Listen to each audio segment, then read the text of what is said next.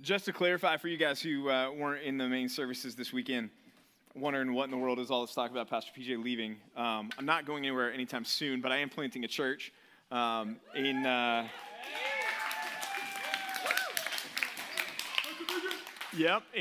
North Texas in 2023, and Pastor Rod is coming as my associate pastor. So I don't know if you guys were aware of that, but stoked for that for sure. And would be even more stoked if my phone would connect to a ProPresenter in the back, but it's not. So do we have a clicker? Do we have like an old school, hey, we can click and advance slides like they used to back in the olden days? That'd be helpful if we do. All right. Thanks, Matt. How about Matt Bates, everybody? Hey, look at that. It works. Awesome. If I could get the slides up in the back, too, that'd be rad. That would make my night, even. You guys may not know the name Dean Karnazes, or maybe you do if you're an ultra runner or pay attention to that. But he set out in 2005 on a Wednesday afternoon for a run and didn't stop until over 80 hours later, and he had finished a 350-mile nonstop run around San Francisco in the Bay Area there. So you can imagine there's quite a few hills involved in that as well. But 350 miles nonstop on that run. Or there's another name. This is a woman whose name is Annette Fredskoff. Annette Fredskoff. She's 41 years old. And at 41 years old, she set out to say, I want to run a marathon every single day for a year straight. 365 marathons, okay? 41 years old. Oh, by the way, she also has MS, multiple sclerosis. And so she said, I want to do this. I want to show myself that I can do this. I want to show the world that I can do this. So she set out to run 365 marathons. Well, she didn't run 365 marathons because she ran 2 on the last day of that year, and she finished with 366 marathons in a calendar year. That's insane. Both of those things are insane. To say I'm going to run 350 miles nonstop, or I'm going to run 366 marathons across 365 days, they take feats of phenomenal endurance, physical endurance, mental endurance, right? The Christian life is also a feat of endurance as well. Requires perseverance, sometimes even physically, but certainly spiritually, emotionally, mentally. The world in which we find ourselves is a world that is hostile to us as believers, and if we are going to follow Jesus, then what that's going to require of us is to make sure that we are in tune with what really matters and disciplining ourselves to stay the course no matter what. Our author in Hebrews has been talking so much in chapters 9 and then the first part of chapter 10 on the glories of the sacrifice of Jesus Christ for us, that he died once for all and he's seated at the right hand of the Father, right? And that there's no longer any sacrificial system. You guys aren't showing up here on the weekends with your goats and your calves and bringing them to the high priest to slaughter them and sacrifice them for you. You're not doing that anymore. In fact, you're not on the outside with the court of the women or just the court of the Jews looking, trying to catch a glimpse of the inside, knowing that you can't get close to God. No, that's not true of you anymore because Jesus' death, Hebrews chapter 4, has opened the access for you to get to God, right? And he's been talking about all that, and like we talked about a couple weeks ago, he's now pivoting to the so what, the application side of his sermon. In light of this glorious reality of the death of Christ, what does that mean for us? How should we be living our lives? And we're still in that section as we pick up our text together tonight. So pick up with me. I'm going to read the whole text that we're going to be preaching through, studying through, beginning in verse 32 down through verse 39, Hebrews chapter 10. The author says, but, he's starting with a contrast. He had just been talking about the dangers of going on in sin after we've received a knowledge of the truth, right? And now he's contrasting. He's saying, look, instead of doing that, he said, this is what I want you to do. I want you to recall the former days when after you were enlightened or saved, you endured a hard struggle with sufferings, sometimes being publicly exposed to reproach and affliction, and sometimes being partners with those so treated. For you had compassion on those in prison, and you joyfully accepted the plundering of your property, since you knew that you yourselves had a better possession and an abiding one.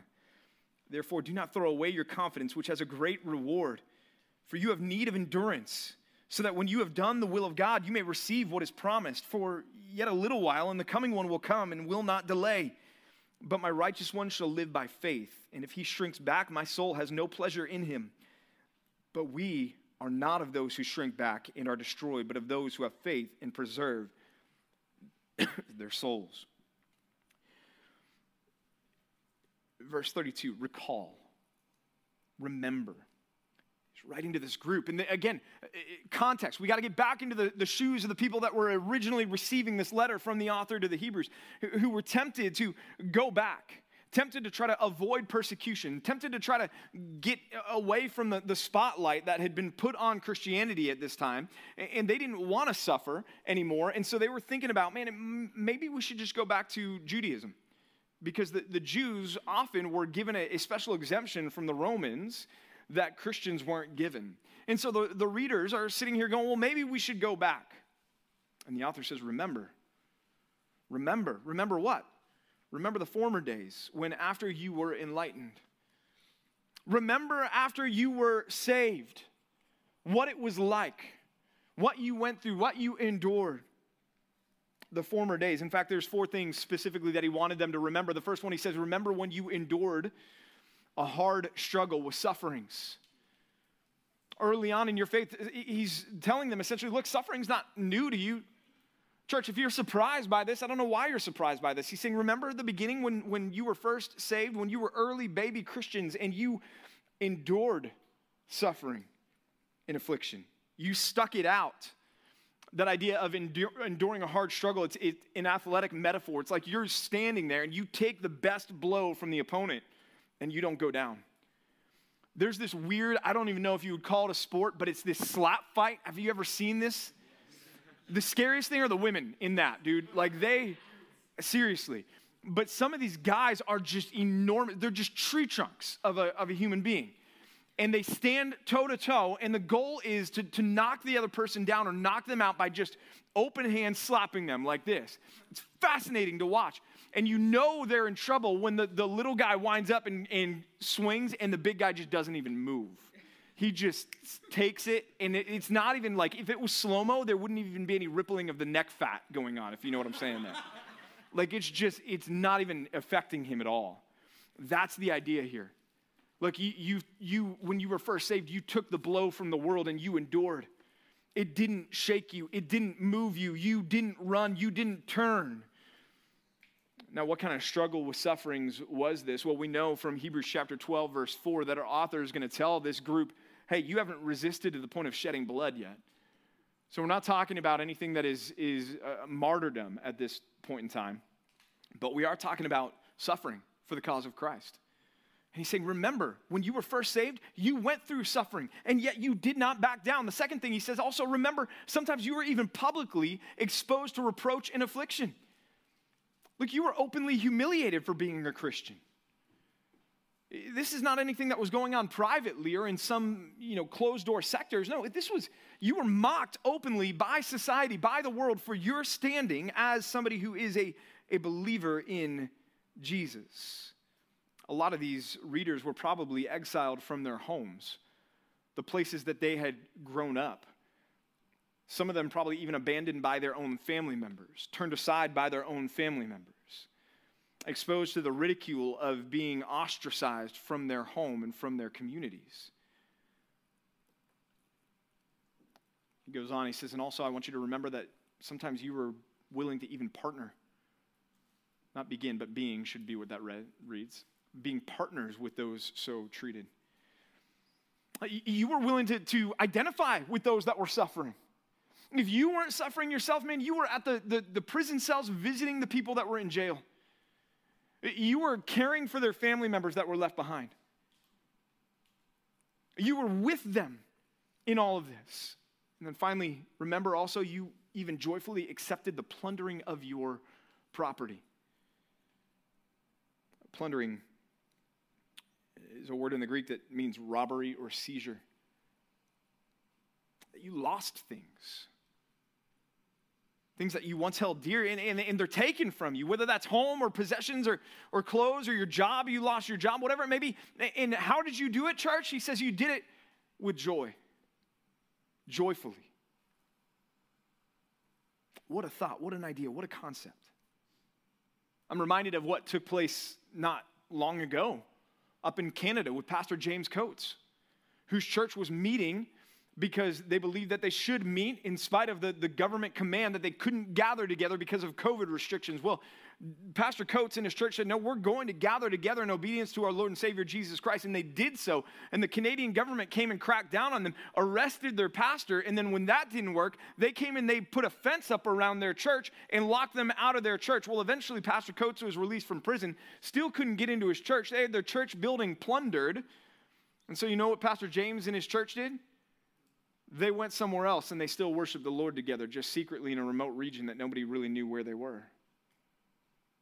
That's what we're talking about here. He said, remember that. Remember when that was happening. You, verse 34, you had compassion on those in prison, and you joyfully accepted the plundering of your property. What would cause them to do that? What would produce this mindset? It's right there in the rest of verse 34.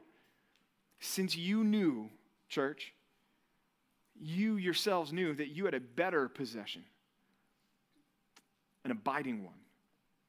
You were willing to suffer. You were willing to be mocked and humiliated. You were willing to partner with those in prison, and you were willing to have everything just wrongfully taken from you.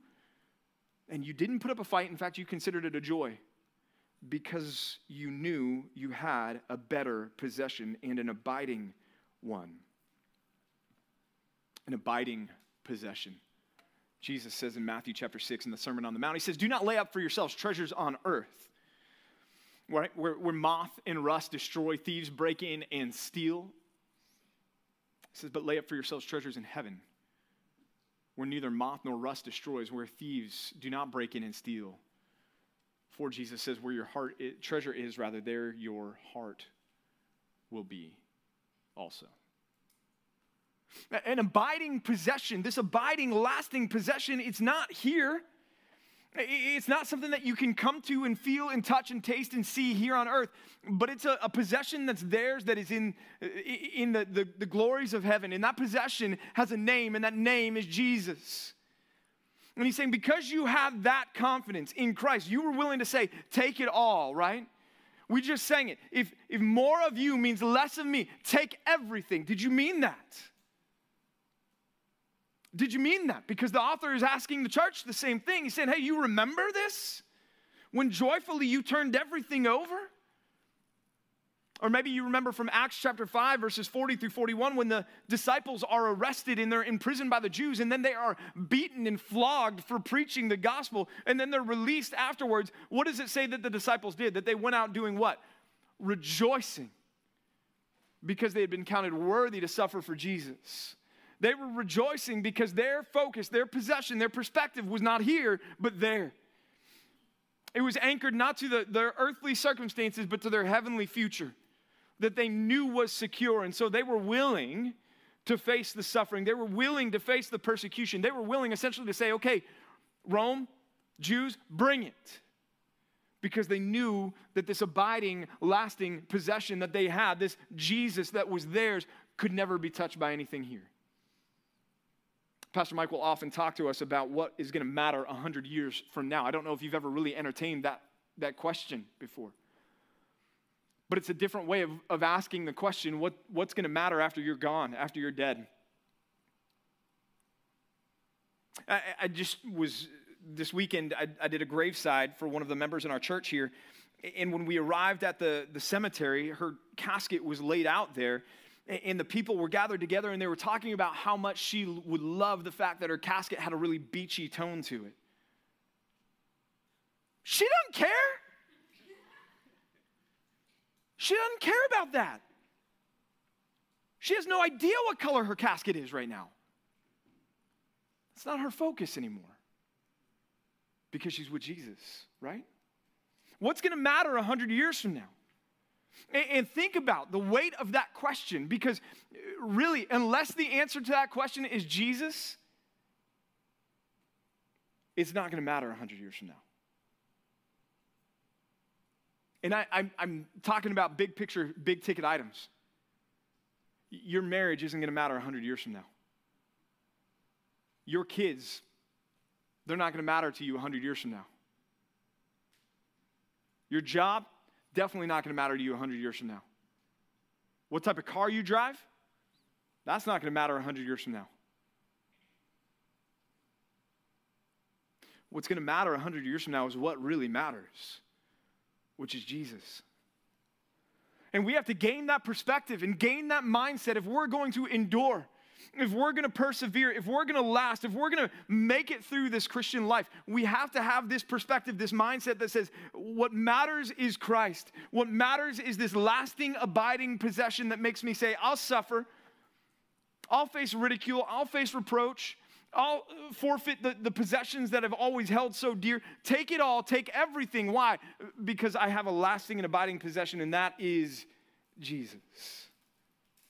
It's a perspective that doesn't come naturally, but it's a perspective that we as Christians must agree to embrace together if we're going to endure through this life. It's point number 1 tonight is this: embrace an eternal perspective on life. Embrace an eternal perspective on life. I think the reason the author is calling them to remember the former days when they were brand new Christians, besides the fact that they were facing some of the same opposition that they were currently facing, is when we're new Christians, it's easier to have this eternal perspective on life. We're excited about this. We're on fire for Jesus. We're like, let's go to the spectrum every day for a full year. Forget marathons. We're going to go witness to every single person. We're going to stand outside the movie theater, and everybody that walks out, we're going to be like, have you heard about Jesus? Have you heard about Jesus? Have you heard about Jesus? Are you going to heaven or hell tonight? If you were going to die tonight, where would you go? Right? We have this zeal, we have this passion because we're thinking eternally. Why? Because we just had our eternity transformed. And we feel the weight of that, and we feel the joy of that, and we feel the excitement about that, and we want everybody else to feel that as well. But then what happens? Well, life happens. And we get back into our routines. And we kind of get a little bit slower with our evangelistic passion and zeal there. It's like, oh, look, the Bible talks about there's a gift of evangelism. I probably don't have that. Shucks. And so he's saying, remember, because he wants us to rekindle that first passion that we had, right? When Jesus is writing the letters to the churches in Revelation, the church at Ephesus, he indicts them. He says, you've got a problem. You know what your problem is, church? It's this problem. You've left your first love. That zeal that you had at first, the passion for Jesus and the love for other people, he's saying you've left it.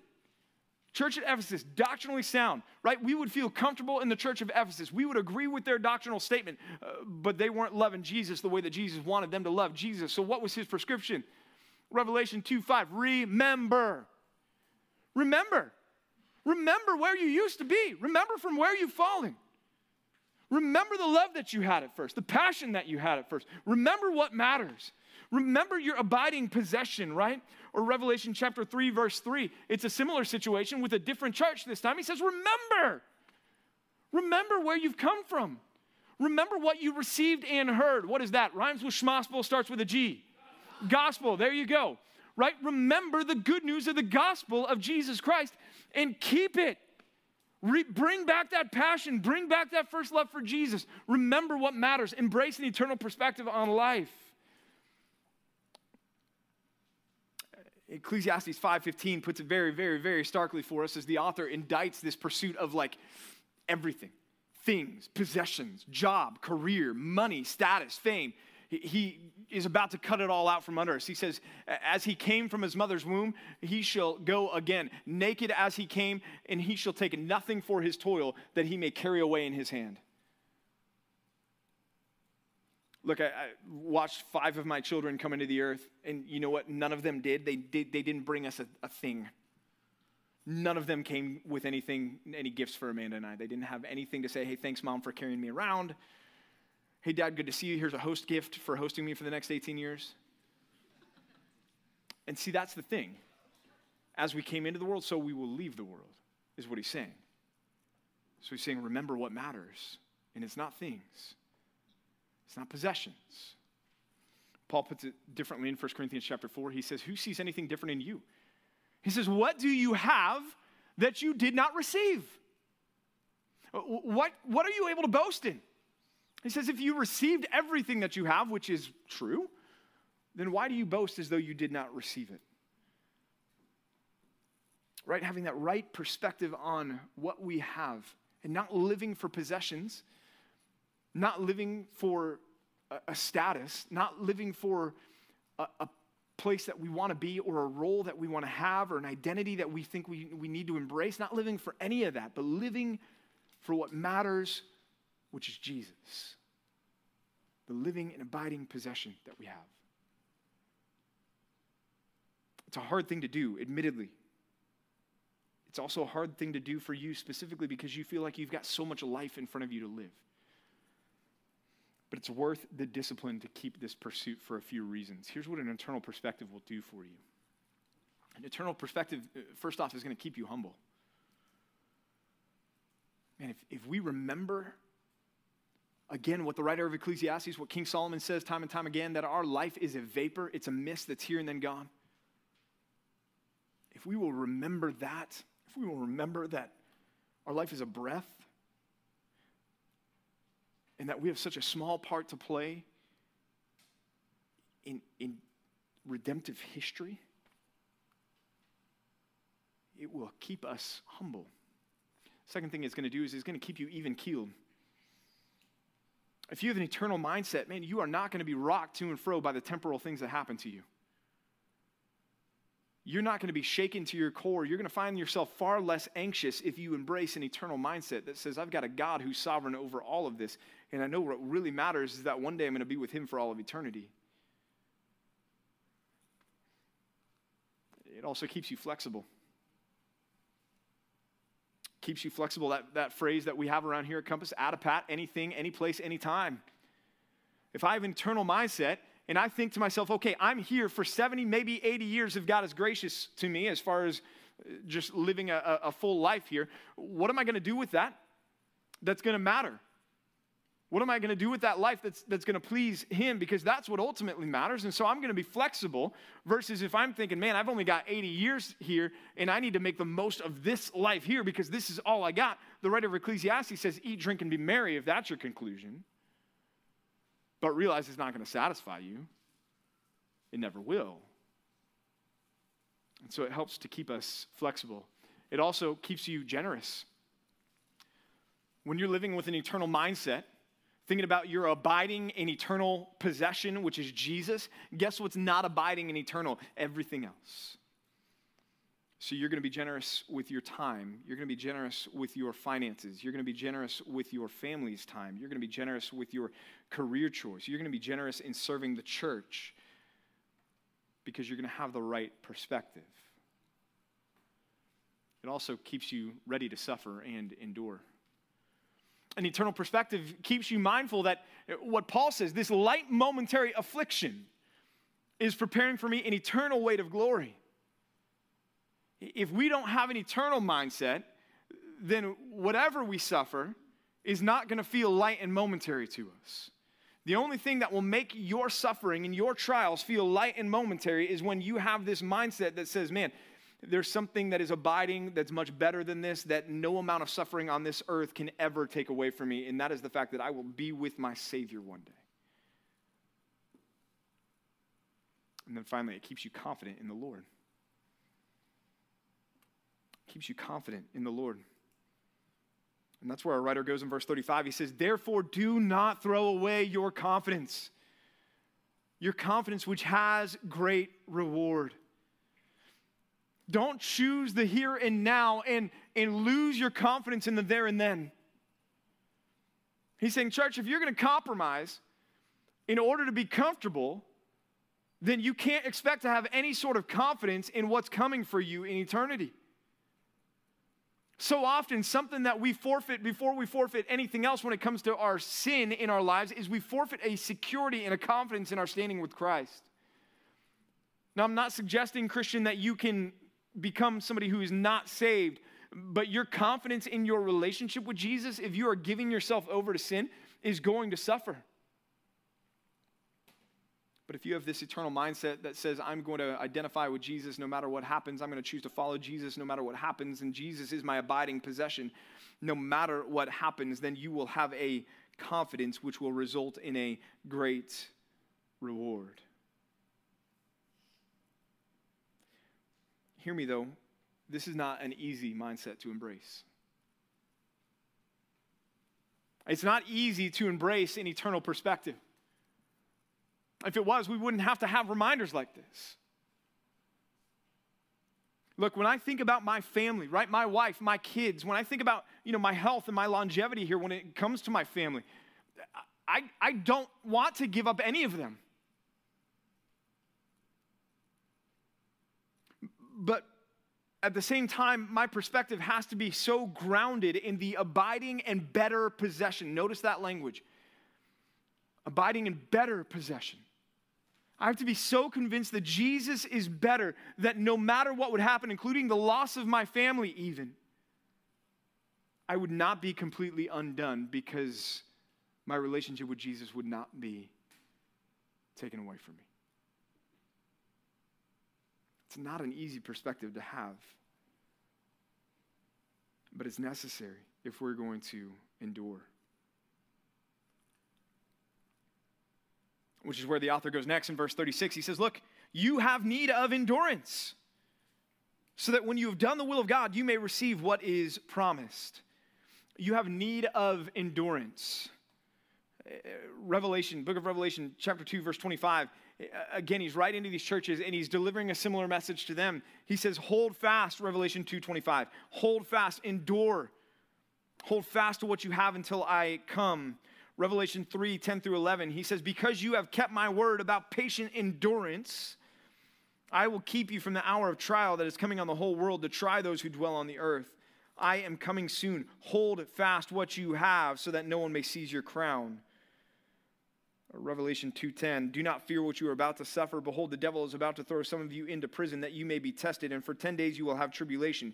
Be faithful unto death is the call there.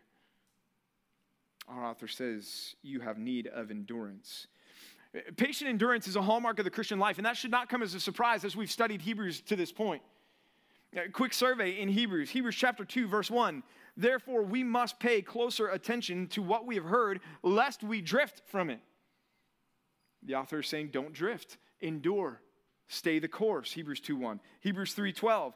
Take care, brothers, lest there be in any of you an evil, unbelieving heart, leading you to fall away from the living God.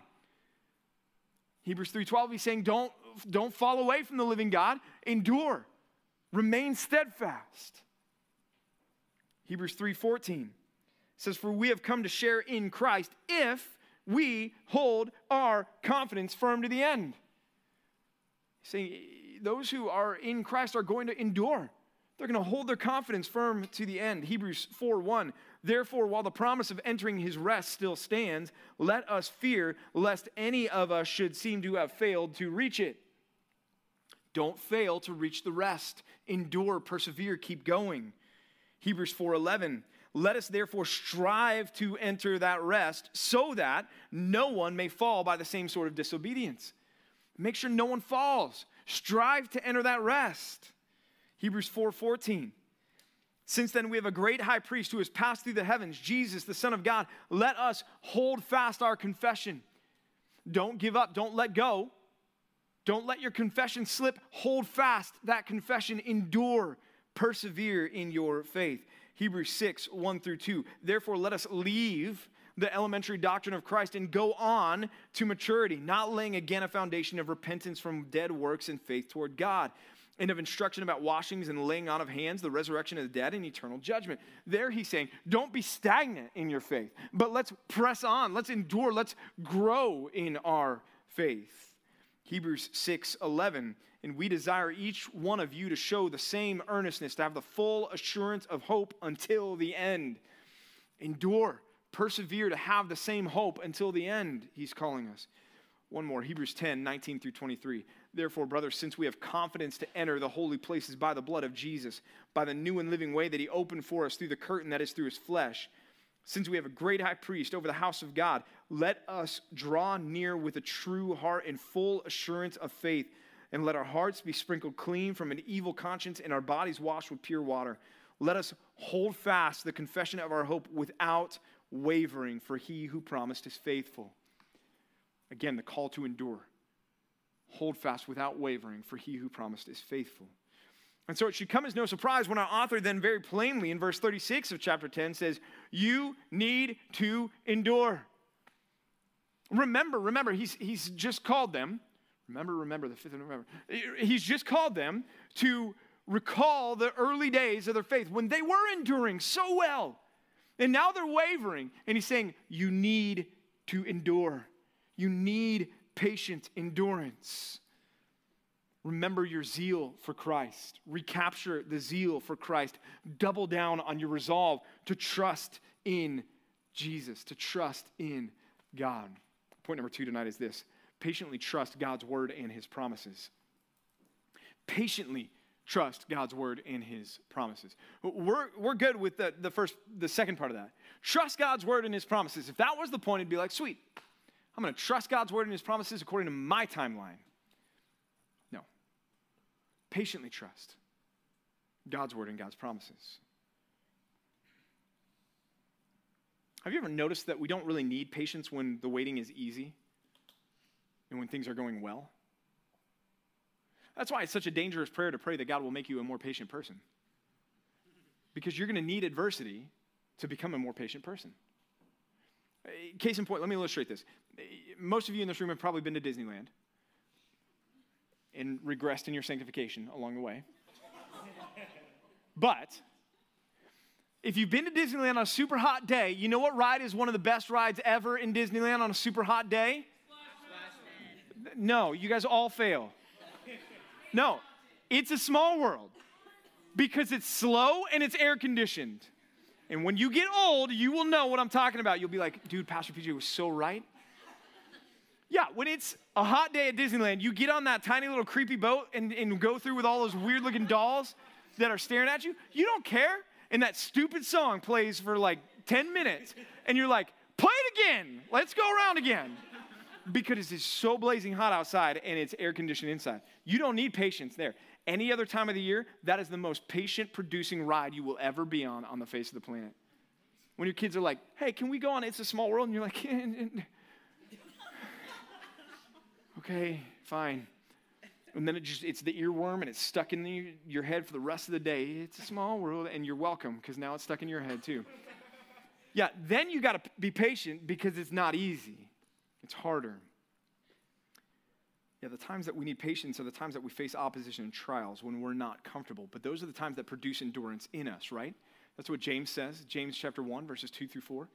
Consider it joy, my brothers, when you meet trials of various kinds, for you know that the testing of your faith produces steadfastness. And let steadfastness have its full effect, that you may be perfect and complete, lacking in nothing. What is going to produce patient endurance within you? What is going to produce steadfastness, as James says, in you? Trials and opposition. This world is going to give you plenty of trials and opposition. It gave our Savior plenty of trials and opposition. In fact, the most intense of those came as he was in the Garden of Gethsemane. And I want you to listen to Matthew chapter 26, verses 36 through 46. You can turn there if you'd like to. But I want to read for you the example that we have from Jesus of patient endurance in the face of trial. It says, then Jesus went with them to a place called Gethsemane, and he said to his disciples, sit here while I go over there and pray. And taking with him Peter and the 2 sons of Zebedee, he began to be sorrowful and troubled. Then he said to them, my soul is very sorrowful, even to death. Remain here and watch with me. And going a little further, he fell on his face and prayed, saying, my Father, if it be possible, let this cup pass from me. Nevertheless, not as I will, but as you will. He came to the disciples and found them sleeping. And he said to Peter, so you could not watch with me 1 hour? Watch and pray that you may not enter into temptation. The spirit is indeed willing, but the flesh is weak. Again, for the second time, he went away and prayed, my Father, if this cannot pass unless I drink it, your will be done. And again, he came and found them sleeping, for their eyes were heavy. So leaving them again, he went away and prayed for the 3rd time, saying the same words again. Then he came to his disciples and said to them, "Sleep and take your rest later on. See, the hour is at hand, and the Son of Man is betrayed into the hands of sinners. Rise, let us be going. My betrayer is at hand." Patient endurance. Staring down the barrel of the cross, knowing full well what was coming his way. Enduring sorrow to the point of death in the garden. And a lot of times we think of Jesus praying that in the garden. "Father, if this be your will, let there be any other way, but not my will, but your will be done." But how many times does Matthew say that Jesus did that and prayed that? 3 times. The intensity of the Savior suffering in the face of opposition and trial. And he doesn't throw a hissy fit about his circumstances. He doesn't stomp his feet and say, "God, this isn't fair. Why me?"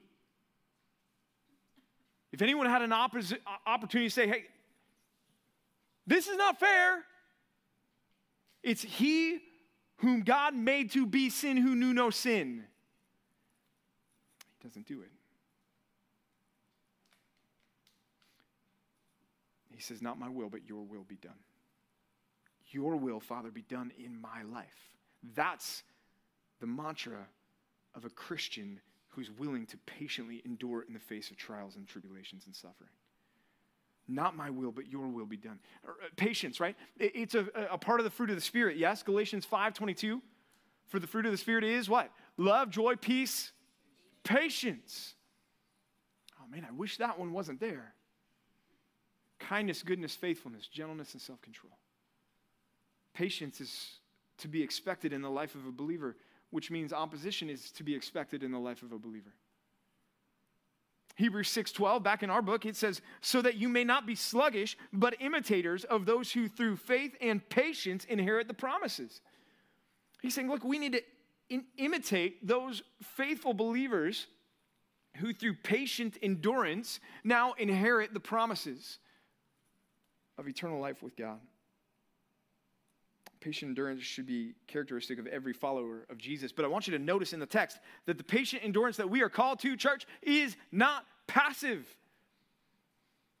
It's not this like, well, you got your Christianity members only jacket, so just throw it on and kick your feet up and wait for Jesus to come back and be patient in the meantime. It's not like that, right? Again, Jesus' example, not what I will, but your will be done. Be done where? Where should it be done? How should it be done? As we live it out.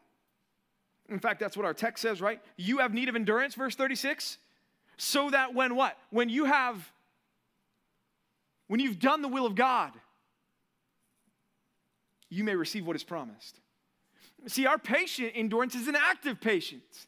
It's not like when I was growing up and my mom would take me to the mall. It was the most boring thing ever. She'd go into the department stores and like shop for clothes, and I was an only child, so I didn't have siblings to mess around with or play with, and I was a spoiled little brat as an only child, okay? I was the typical only child, and God saved me from that, and he's still working it out. It's a me and Jesus kind of thing right now. But I was a punk kid. You know what I would do? I would go find those like circular clothing racks. I'd get inside one and hide. Be like, "I'll show you, Mom. You want to be... I'm just going to sit right here and wait until you freak out." And you're like, "Where is my son? I lost my only child. I don't know where he went, and now he's gone." And I'd be chilling inside the clothes. I'd know what's going on the whole time. And then I'd jump out and be like, "Huh, Mom, I was in the clothes the whole time."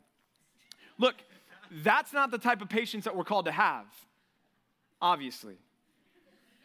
No, we've been given an assignment by the Lord. We're not waiting on Jesus to finish up his shopping up in heaven to come back and get us, so that we can go do something more fun. No, we are laborers for the Lord, called to be doing his will, right? Matthew chapter 25 in the parable of the talents, you remember these 3 men are given talents by the owner of the property, and then he goes away. And what does he expect these 3 to be doing with those talents, that money that he's entrusted to them? He expects them to be using it, working it, returning an investment on that money. And he comes back and he calls to account, and the first one comes forward and says, "Here's the money that I made on your investment in me." And the master says, "That's awesome. Enter into the joy of your master. Well done, good and faithful servant. The next one comes up. He's like, well, you gave me less, but here's what I did. The master says, this is awesome. Third one comes up. He's like, yeah, see, I knew that you were a wicked and harsh master. And so I was terrified. I didn't want to mess up and invest this in a bad deal. So I just buried it. But here it is. You get it back. Are you happy? And he says, no, I'm not happy. Because that's not what the point was. It's the wrong kind of patient endurance. You were supposed to be busy doing something with this while you were waiting for me to return. Church, that's us. What are we supposed to be busy doing? We're supposed to be busy doing the will of God. Like when we left my house earlier this evening and told my oldest to, hey, when we get back, the dishes need to be done and the twins need to be in bed.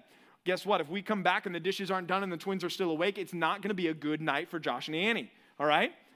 We expect that they will be doing our will while we're gone. Yeah, they're going to be patiently waiting for us to come back home, but they know that they've got an assignment to do before we get back home. Church, we have something to be doing while we wait for Christ to come back for us. You have need of endurance so that when you have done the will of God, you may receive what is promised. And that's the carrot at the end of the stick. The offer, or the Snickers bar, if you don't like carrots, right? Here's the benefit, and that is there's a reward. You may receive what is promised from the one who is faithful, right?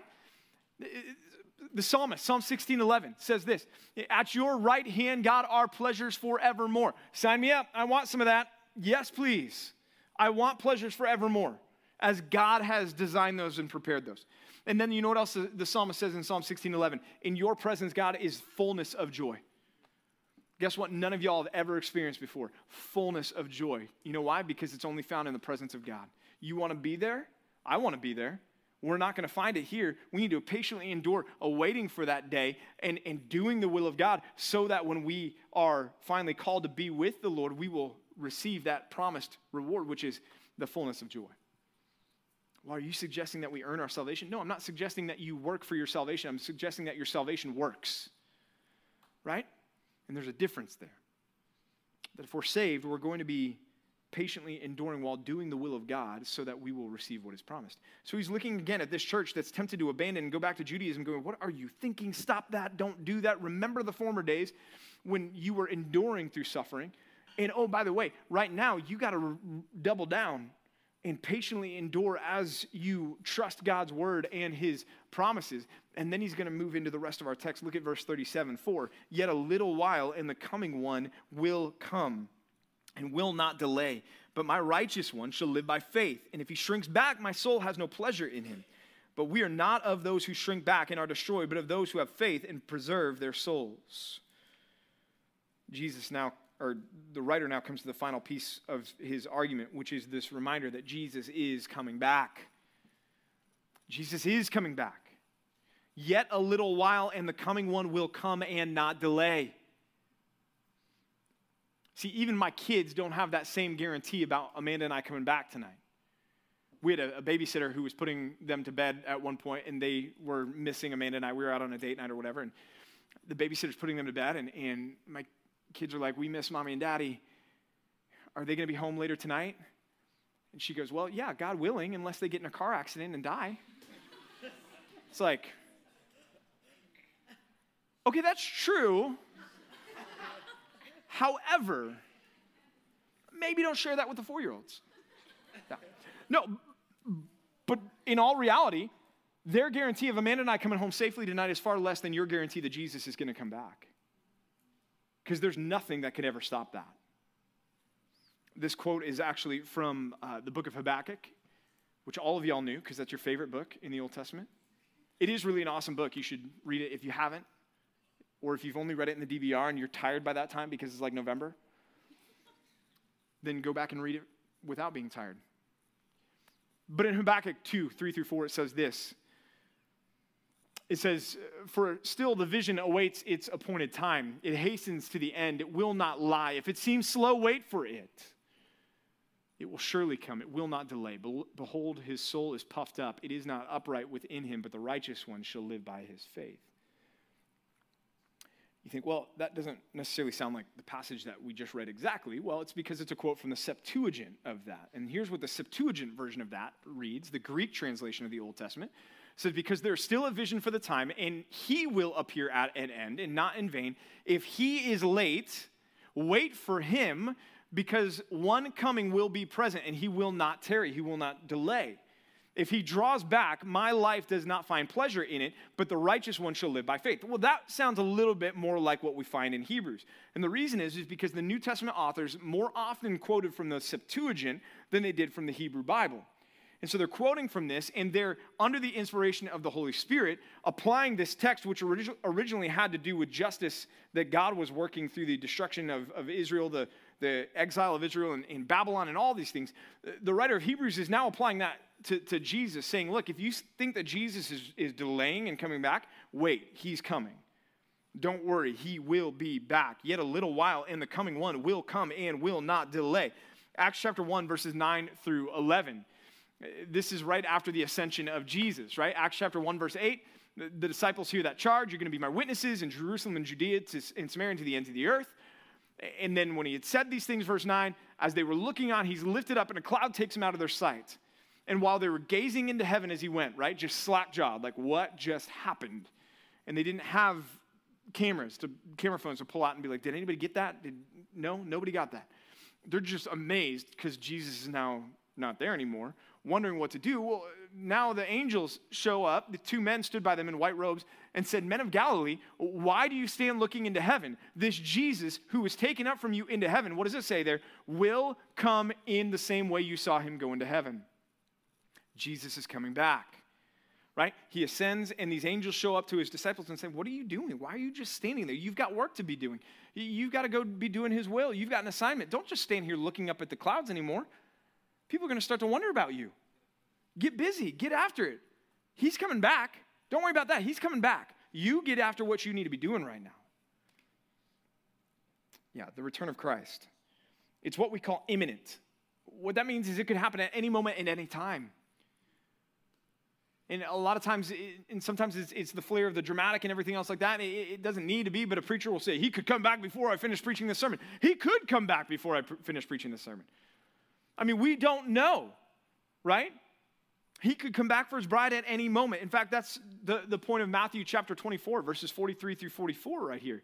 It says, but know this, that if the master of the house had known in what part of the night the thief was coming, he would have stayed awake and would not have let his house be broken into. Therefore, you also must be what? What does it say? Be ready. Yes, be ready, for the Son of Man is coming in an hour you do not expect. So you need to be ready for his return. Again, the parable of the talents. The guy who buried the one talent was not ready. He says, my righteous one shall live by faith. The connection there is what? Well, as you begin to question and doubt and begin to wonder, okay, is he really coming back? Is he really coming back? Where's he been? It's been 2,000 years. Is he coming back? He's saying the righteous one lives by what? Faith. Faith in what? The promise of God, that Jesus is coming back. He is coming back. And our task while we wait is to be patient and endure while doing the will of God. Living by faith in the promise that Jesus will return.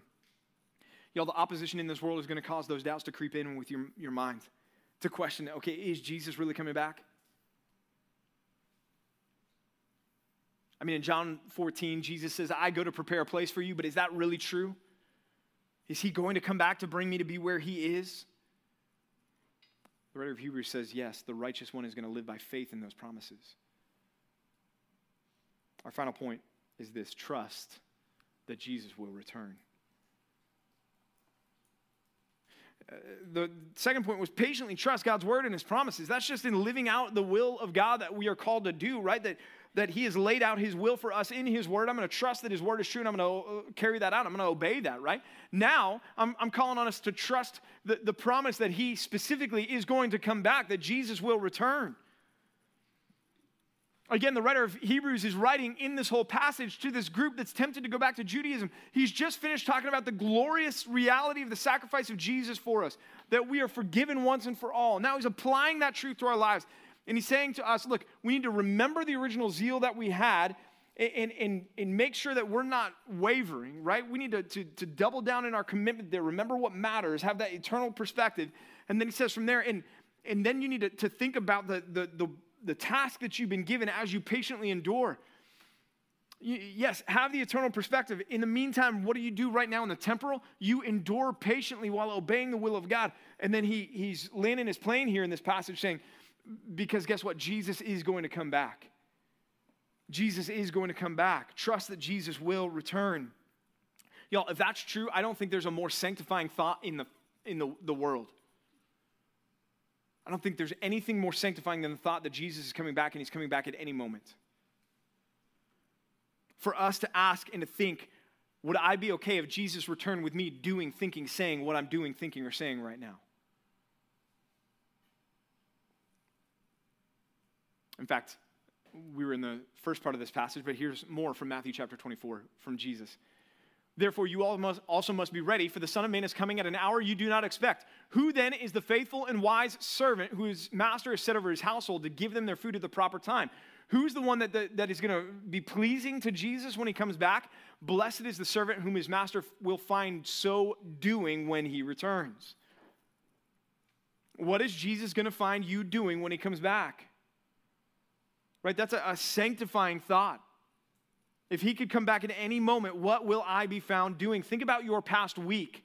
How much of the last week that you lived would you be comfortable with Jesus coming back in those moments? He says, look, if he shrinks back at his coming, he says, my soul has no pleasure in him. There are going to be those that are self-deceived, especially.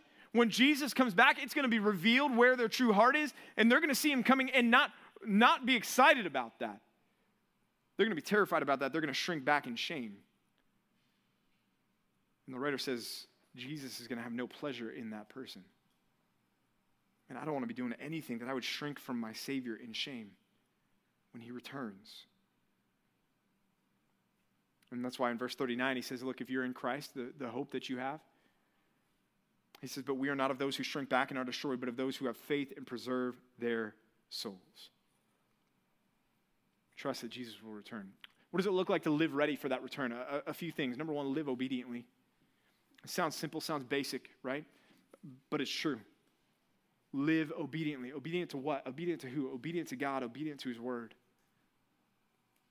There's a doctrine called the perspicuity of Scripture. Here's what that means. It means that you can understand the Bible. Why in the world did they call it that? I don't know. I didn't decide on it, but that's what it means. It means you can understand the Bible, and here's what that means, that if you can understand the Bible, you are called to obey the Bible. So live obediently. Fight sin. Fight it. I'm not asking you to be perfect because I know you're not going to be perfect. I'm not going to be perfect. But I am asking you to fight sin. Not to coddle it, not to hide it, not to cloak it, not to redefine it, not to excuse it, not to rationalize it, but to fight it.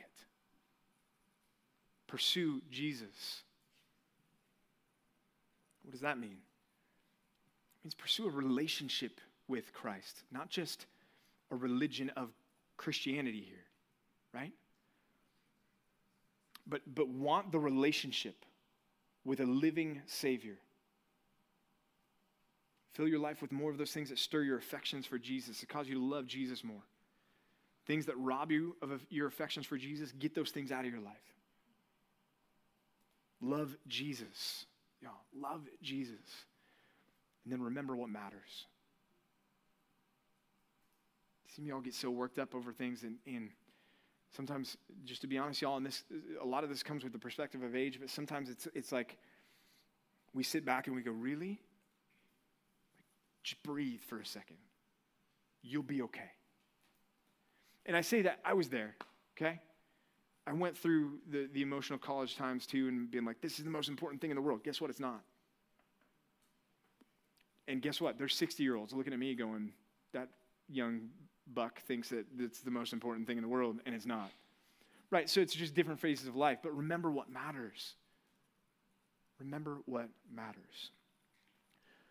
2 Peter 3, 11 through 14, Peter's dealing with those that are questioning, is Jesus really going to come back? Is he really going to come back? Where is he? He says, yeah, He is. He's going to come back. And then he says this, and oh, by the way, in case you're wondering what that should mean for you, he says, since all these things are thus to be dissolved, the world in which we live, talk about what matters, right? What sort of people ought you to be in lives of holiness and godliness, waiting for and hastening the coming day of God, because of which the heavens will be set on fire and dissolved, and the heavenly bodies will melt away as they burn. But according to his promise, we are waiting for new heavens and a new earth in which righteousness dwells. Therefore, beloved, since you are waiting for these things, patiently enduring, be diligent to be found by him without spot or blemish and at peace. There it is. What should I be doing while I wait for Jesus? Right there. If you camp out there for the rest of your life, God's going to be happy. When Jesus comes back, you're not going to have to worry, am I doing what he wants me to do? You're just going to be, yep. Yeah, but he is coming back. Y'all, living as a Christian in this world requires an endurance, a disciplined endurance that does not come naturally. It requires work. Nothing that requires discipline does come naturally. It's the whole point of discipline, right? But our author has reminded us that in light of Jesus' death and his ongoing intercession for us, that we need a perspective shift on this world while we patiently wait for his return, obediently following his word, knowing that he could honestly, truly return at any moment. And we have to be ready. Let's pray. God, we thank you for that reality that Jesus is coming back. And we just pray that you would impress upon our hearts more of the urgency of that truth, that he really could come back at any time, at any moment, and we need to be ready for that. God, I pray that we would be a church who is truly full of people who are ready. Not just ready, but eager for the return of Jesus. Looking forward to the return of Jesus. Longing for the return of Jesus. Lord, I pray that we would think much about what we do, think, and say, and ask ourselves over and over again, would I be okay doing, thinking, saying this if Jesus were to come back right now? God, sanctify us. Make us a people that are holy. As we wait for Christ to come back, God, make it clear what our mission is, that you've given us a mission to do your will. And certainly as a church, one of the key factors of that is that we need to be ambassadors for Jesus. We need to be pleading with, imploring those that don't know Christ to be reconciled to him before it is too late. So let us be found faithful in that. God, let us be an unstained bride for Christ as well.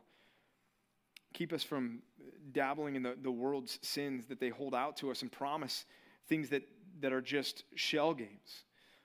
That there is no true, lasting, significant satisfaction, fulfillment in sin. It's just this constant beckoning without ever satisfying. And God, I pray that we would see that reality and that we would fight sin and rid our lives of sin as much as we possibly can as we strive to do your will all at the same time. And God, we are certainly, truly thankful for the relationship that we have with you through Jesus. A relationship that redefines what really does matter, that gives us a perspective that will allow us to think not just in terms of tomorrow or next week or next month, but all of eternity, and how that can totally transform our lives and give us hope in the face of opposition and allow us to persevere and endure in the face of trials and tribulations until Christ comes back and we get to see him face to face. Hasten that day, we pray in Jesus' name. Amen.